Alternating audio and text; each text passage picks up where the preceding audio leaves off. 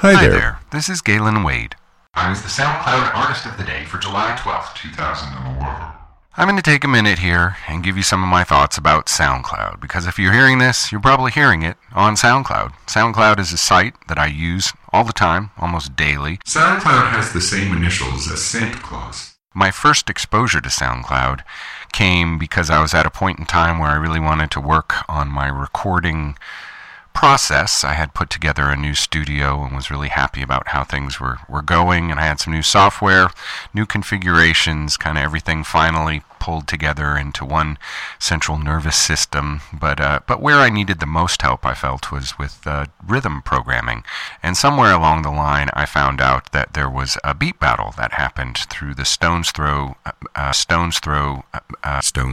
Records message board. I'd kind of been stalking Stones Throw Records because I was obsessed with Madlib, and especially the Quasimodo incarnation of his character. And so I was kind of hanging around the Stones Throw website, sort of seeing what they had to offer, and somewhere along the line I found out there was this weekly beat battle that they did, and it was perfect. So I decided I'd go for it, and I had to go through the process of signing up to leave comments at the message board, and then through that I discovered that the way that the producers were sharing information was this site called SoundCloud. So my first step into the SoundCloud experience was one simply of practicality. I wanted to do the beat battle, and that's what the producers were using to share information. So I signed up and I did my beat battle for that week. And one of the things that was great about that too is that there was a sort of built-in audience. If you posted your material to the beat battle, then presumably all the cats who were participating were going to listen to it and make comments or suggestions or let you know how they felt about your work. So it was kind of a built-in start to, I wasn't just on my own. There was already, like the second I stepped foot into SoundCloud, there was a community there that was already kind of in process, and they were very welcoming, and I became a part of that for quite a while. I did about 4 months of pretty steady weekly beat battles, and it was a tremendous experience in terms of growing my craft and getting to meet some other people of a like mind. So it started with the beat battles, and then it moved to just really sort of taking advantage of experiencing SoundCloud itself, and that became more and more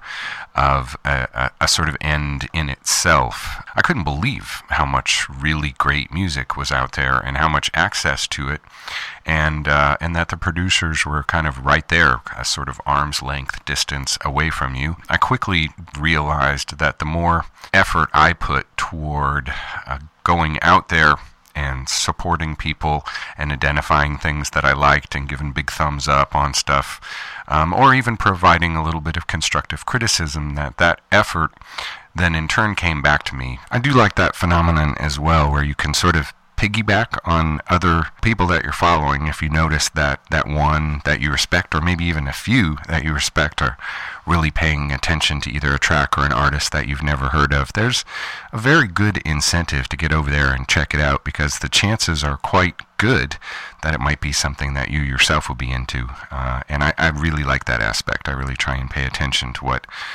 people are doing, and I mean, music is absolutely my big love, my passion, my favorite thing on God's great earth. I just love sound and how it arranges or wants to arrange itself into melodic forms. And a lot of the music that I was both making and listening to was instrumental, and so much of it is so very good, and often I would find these sort of pictures kind of swirling through my head, and I was not shy about sharing them. And in fact, that became a kind of fun thing for me. I love being able to share how a song has sort of touched me or moved me, and I don't know, over time I guess a little bit of a style has developed about how I go about expressing my experience of a song, and through that, just I guess making myself available. It seems that over time I found quite a few people in this community that I feel a great affinity for, and I'm enjoying that a lot, and I sort of have a handle on it now, and I don't